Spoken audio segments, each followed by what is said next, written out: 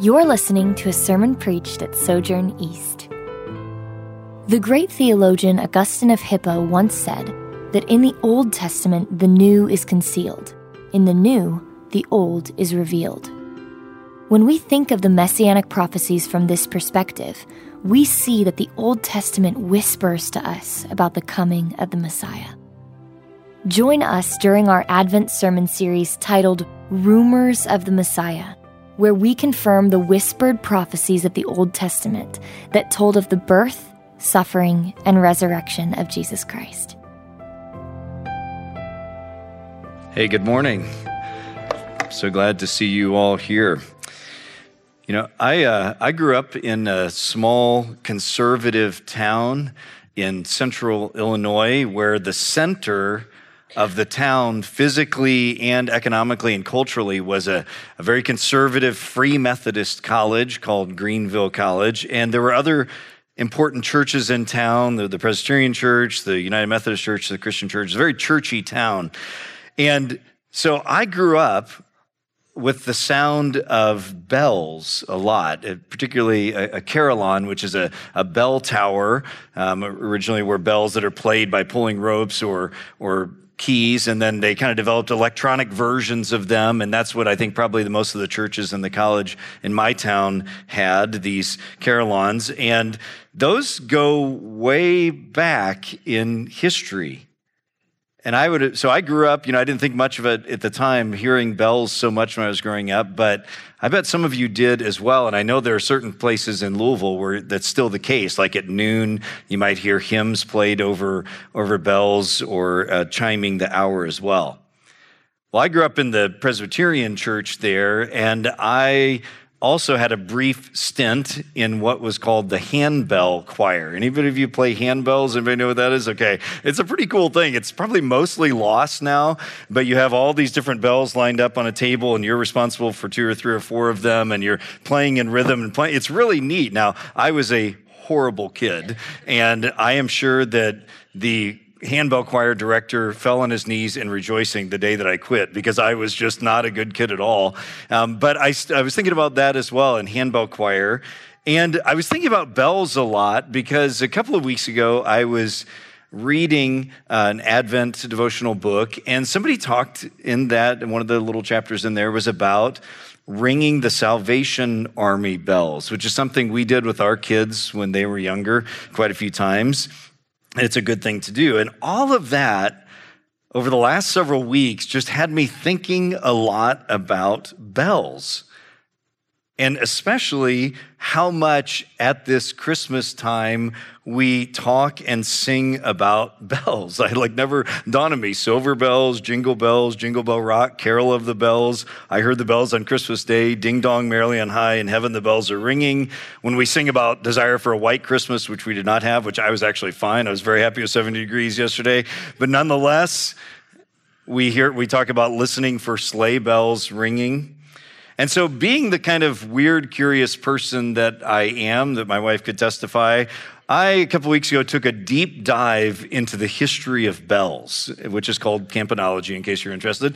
And it is actually a very fascinating thing. And particularly, I was asking myself, what is it about bells and this season that we've ended with Advent and now in this Christmas season? What is it? And the short answer to that is that bells have actually been a very, very important part of human history for millennia. We have evidence of bells in very ancient Chinese civilizations, and definitely from the Middle Ages on in Europe, bells were a very significant part of society in a way that we never think of. They would call people to church and call people to meals and call people to public meetings.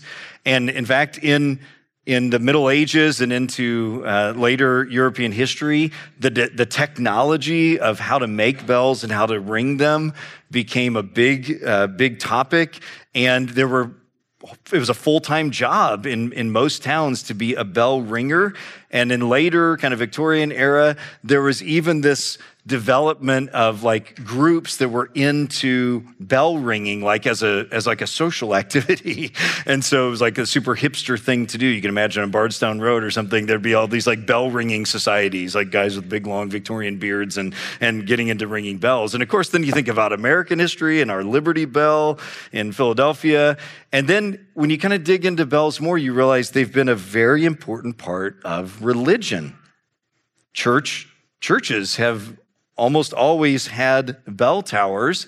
And even to this day, because of the heritage of Christianity in Britain, there's almost no single person in the entirety of Great Britain that doesn't live within earshot of some church bell.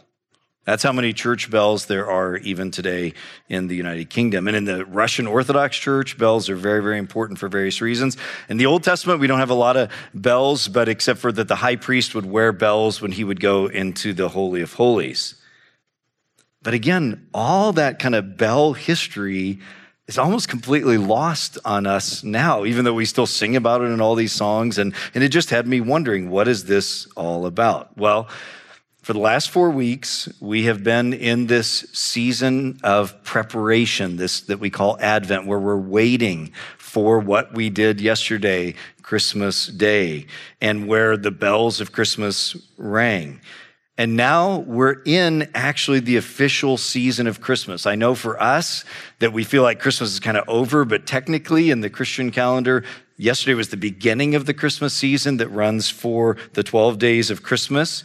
And this is the time that Christians have historically celebrated that something now has happened, that God has entered the world, and that is what Christmas is about. So today, I thought what we do for this little shorter service here on December 26th is I would just like to go back to the familiar Christmas stories, particularly from Luke 1 and 2, and I want to think about them by kind of intersecting them with bells and thinking about how bells have been used by humans throughout society and help us see how the Christmas story actually can be seen in a very beautiful way through that. So if you have a Bible, you might want to look with me in Luke chapters 1 and 2. If not, we'll put the verses on the screen as well, or there's a pew Bible there. But we're just going to briefly look at the Christmas story again, because Christmas isn't over, even though your house looks like the aftermath probably of it. Christmas isn't over, it's really the beginning, and I want to think about the use of how bells can help us see this Christmas season again. So here's the first thing that we use bells for that I think helps us understand what's going on at Christmas. First, bells are used to indicate time. Bells tell us what time it is. Again, clock towers have always been a very important use of bells.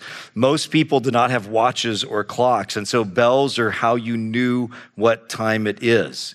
When we look back at the Christmas story, what's one of the really interesting things in Luke 1 and 2 is that there's a lot of discussion of time, that there is something happening, that a time is being indicated. We're told that John the Baptist's miraculous conception occurs during the time of King Herod and during the time of Zechariah and his appointed service in the temple.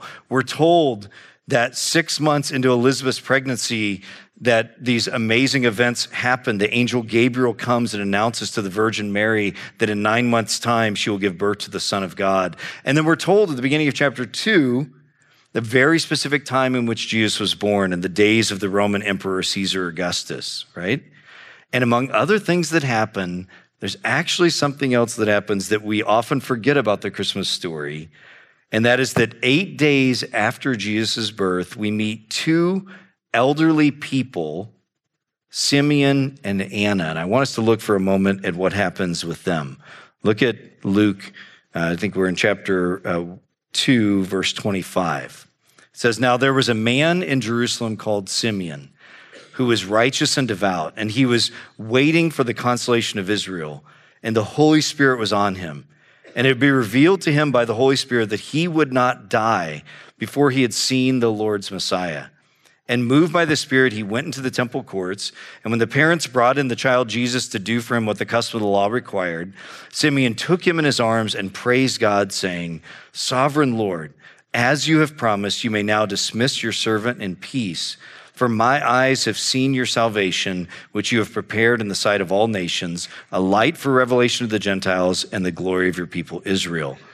And then skipping ahead to verse 36. There was also a prophetess, Anna, the daughter of Peniel of the tribe of Asher. She was very old. She had lived with her husband 7 years after her marriage, and then was a widow until she was 84. She never left the temple, but worshiped day and night, fasting and praying. Coming up to them at that very moment, she gave thanks to God and spoke about the child to all who were looking forward to the redemption of Jerusalem. So those stories of Simeon and Anna, they're part of the Christmas story, but they're really easy to forget, but they're very powerful. Because you have these two old saints, faithful, devout people that have been waiting for decades to see this moment that now had come, that God would finally, in his perfect timing, show up and send his son.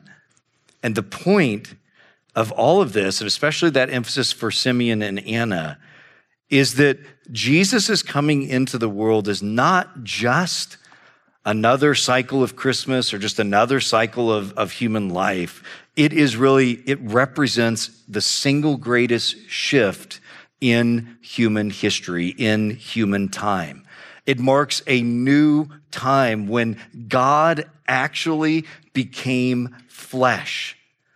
It marks a new time when a new kind of relationship that God can have with humanity. This initial moment of Christmas is not, again, just some part of the cycle of the human world or the biological world or the physical world. It is a new time. This is a time that marks a change that is reverberated out through these last 2,000 years down to Louisville, Kentucky on this day. And so that's the first thing to think about as we think about of bells indicating time and just how significant the Christmas story is as a shift in time. But here's a second use of bells. Bells warn us of something approaching.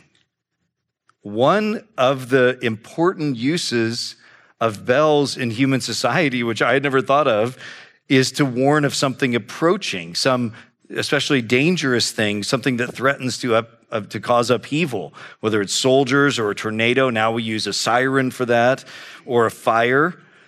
In my research onto bells, I finally figured out what sleigh bells are for. They were largely used to warn people on the road, especially in dark winter, that a sleigh was approaching, because it's very difficult to stop horses, anything with skis on snow and ice. My personal theory on why Grandma got run over by a reindeer is that one, either Santa failed to use appropriate sleigh bells, which is worthy of a liability lawsuit, and or that Grandma's diminished hearing meant she did not hear the warning bells. Either way, this has actually been one of the main uses of bells to warn that some change is coming. And so too, we see when we look back at Luke 1, we see this very unexpected theme and something you're not going to see on Christmas cards. You're not going to see these verses we're going to look at here very often, but basically a big part of the Christmas story is that something disruptive is about to happen. It is a warning. Look at what Mary says in Luke 1, starting in verse 50. So Mary, the mother of Jesus, is filled with the Spirit, and she sings or prophesies these words about her son. She says, his mercy, speaking of God, his mercy extends to those who fear him from generation to generation. He has performed mighty deeds with his arm. He has scattered those who are proud in their inmost thoughts. He has brought down rulers from their thrones, but has lifted up the humble. He has filled the hungry with good things, but he has sent the rich away empty. He has helped his servant Israel, remembering to be merciful to Abraham and his descendants forever, just as he promised our ancestors.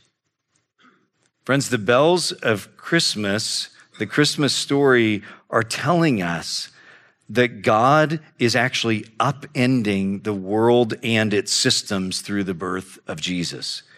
And this is a warning for us to realign our lives and our hearts and our habits with the ways of God, with the kingdom of God. Because to the extent in which we will align ourselves with God's coming kingdom, we will find life. The most important thing about the Bible is that it reveals to us who God really is, what he's like, what he values, what he loves. And what we see in Mary's song is that we are told very clearly that what God loves and what God values in us as his creatures, almost above everything else, is humility. And what God opposes and overturns is our pride in both our thoughts and our deeds. Now, God is very merciful. That's the whole point of these true stories, is that God is showing mercy to us by entering the world in Jesus. But he will never encourage or allow our foolish pride to go unchecked. Our arrogance, our independence of him, our looking down on others. He is deeply opposed to these things. In Mary's song, did you see those words? It says the coming of Jesus into the world is God turning things upside down, sending the rich away empty and exalting the humble. God is opposed to our pride and our arrogance in systems and in our individual hearts. And the implication of that, friends, is very clear. This is a very important part of the Christmas message, that we need to humble ourselves before God and find his mercy. You know, one of the things about Christmas that I'm sure all of you experience to some degree, I know I do, and we have and had wonderful Christmases, but I'm aware of regrets. Things, you know, most of our kids are mostly grown now, but just seeing things I did wrong, mistakes I made, regrets, wounds that I've given my children that they're bearing the burden of, wounds that you've caused. I can imagine yesterday some tensions surfaced. The proper response to that, the beautiful response to that, is humility. Because God is opposed to the proud, but gives grace to the humble. That is a beautiful word. God's opposed to the proud, but he gives grace to the humble. And Mary's song warns us that that is true. But it doesn't have to be a warning to us if we will repent and be humble toward God. Here's the third thing that I think bells help us think about. Bells are a celebration of joy. Bells celebrate joy. They do warn us, but even more importantly, they are a celebration of joy. You think of wedding bells when the happy couple comes out of the church with rice or birdseed cheers filling the air. Bells would announce the birth of a king. Bells have been used at wartime victory in the celebration of end of strife, where some of my kids have gone to school at Portland Christian. The seniors ring a bell when they're graduating. Bells are things of celebration. And if there's anything that can be said about the story of Jesus' birth, it is a celebration of joy. I mean, I hope you had a good day celebrating Christmas. Again, our family certainly did. Good foods. I finally did steaks on the Komodo Joe well enough. Games, presents, personal and joke gifts, meaningful, thoughtful presents to each other. Some relational strife moments, of course. Some sadness. My wife and I both kind of went to bed feeling, even though it was a wonderful day, some of just the sadness that all good things must come to an end, right? In our family, we often talk about December 26th and what a depressing day it is, all the anticipation and now it's over. But even though our lives are always going to be marked by that kind of tinge of brokenness, Christmas is built for joy. And that's why bells are rung. Listen to the tone of joy that's in the Christmas story. These familiar words again from Luke chapter 2, starting in verse 8.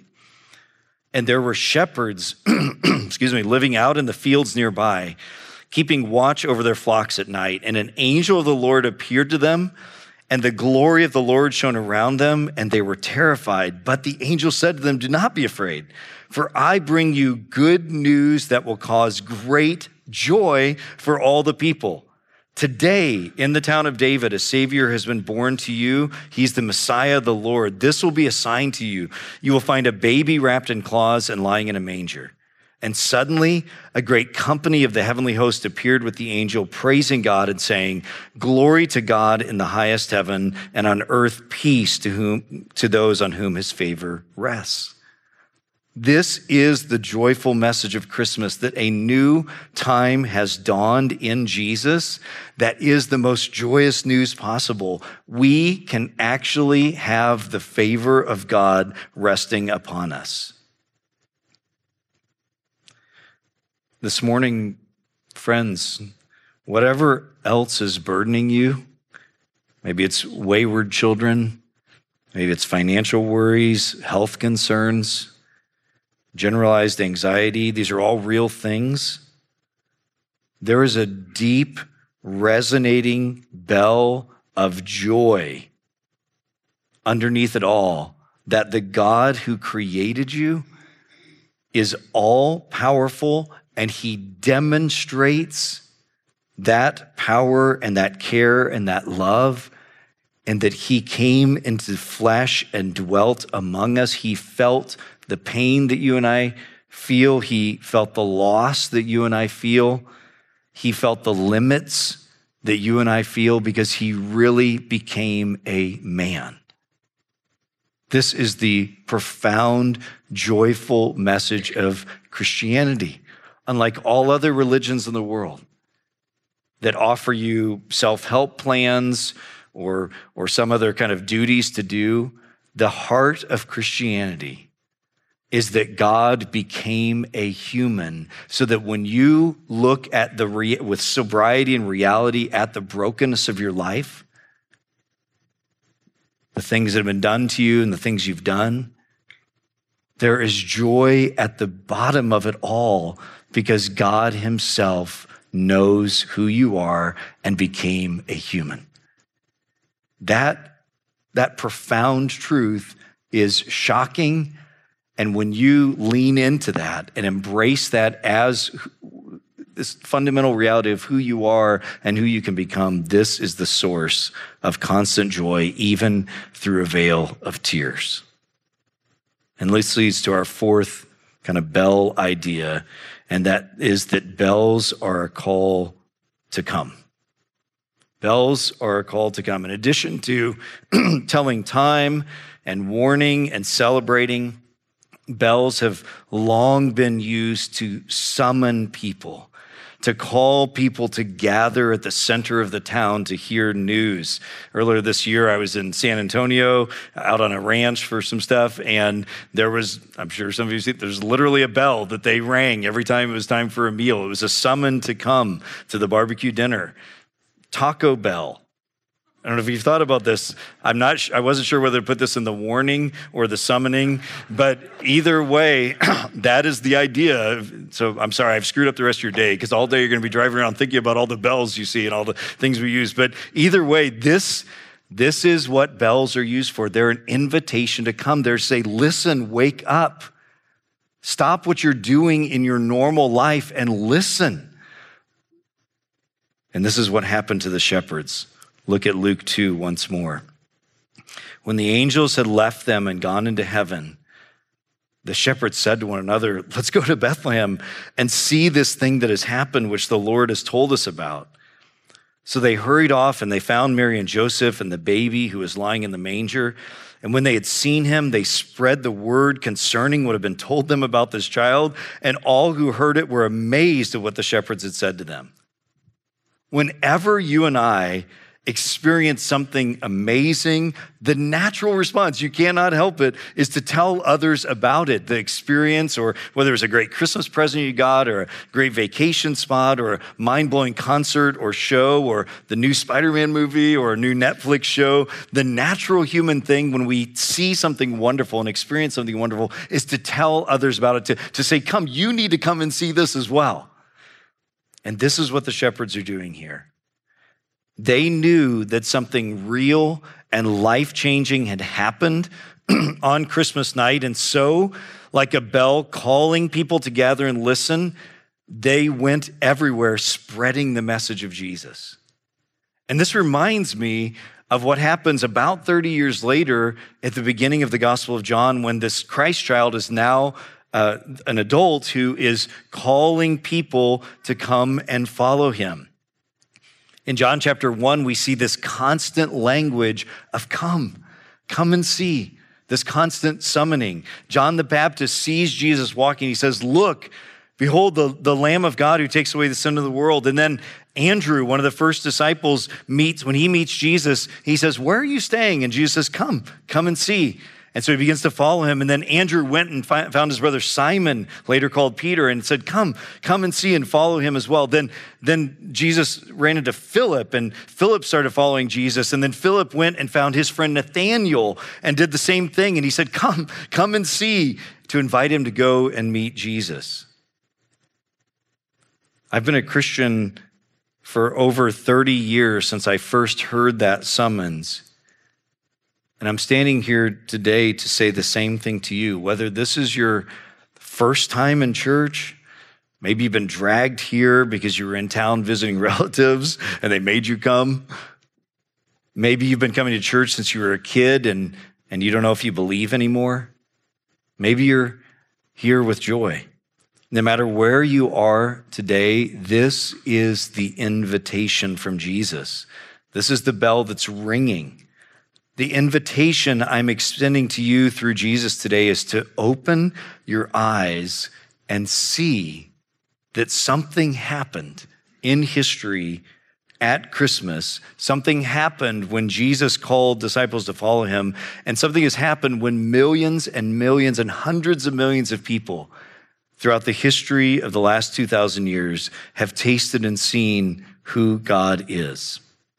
And I can testify to you today, through all the ups and downs of my own life, sufferings, joys, regrets, mistakes, stupid stuff I've said and done, wrongs that have been done to me, wrongs that I have done, I have continually found life and forgiveness and renewal and peace and hope and guidance and consolation only through looking to Jesus, to coming to him. As the angel said to the shepherds, I bring you good news that will cause great joy for all the people. Today, in the town of David, a Savior has been born to you. He is the Messiah, the Lord, and on earth peace to those on whom his favor rests. God is now dwelling with humanity, veiled in flesh, the Godhead see. Hail the incarnate deity. Whatever else you're hoping in, whatever else today you're giving your life to, they will prove disappointing and not worthy of your loyalty and love. So to conclude today, there are lots of other creative connections we could make, illustrations and analogies we could draw. Jesus as the Liberty Bell that was broken that might bring freedom to the world. You name it. We could come up with all kinds of interesting analogies. But what I want to leave you with today is an invitation to use this next week as we come up to a new year, to use this Christmas tide, this 10, 12 days, to slow down, pay attention, be attentive, open your ears to who God is for us in Christ. Because the next time we gather together, we will have marked a major time shift, the beginning of a new calendar year. I invite you to use this week to pay attention to what's going on in your life and heart, that you might see the beauty of God for us in Christ. Now, we love to end our services on this celebratory note. And so if you are a Christian and you want to partake with us and you have this, well, I'll lead you through this celebration of the table together. As we think about taking of the table of the Lord together for the last time in 2021, a weird and confusing year after a weird and confusing 2020, we're reminded that the Christmas story is just the beginning. This story has a climactic moment where on the night in which Jesus was betrayed, he took bread and he broke it and said, "This is my body, the real body that was born, that we're celebrating on Christmas Day." And he said, "Take and eat of this in remembrance of me."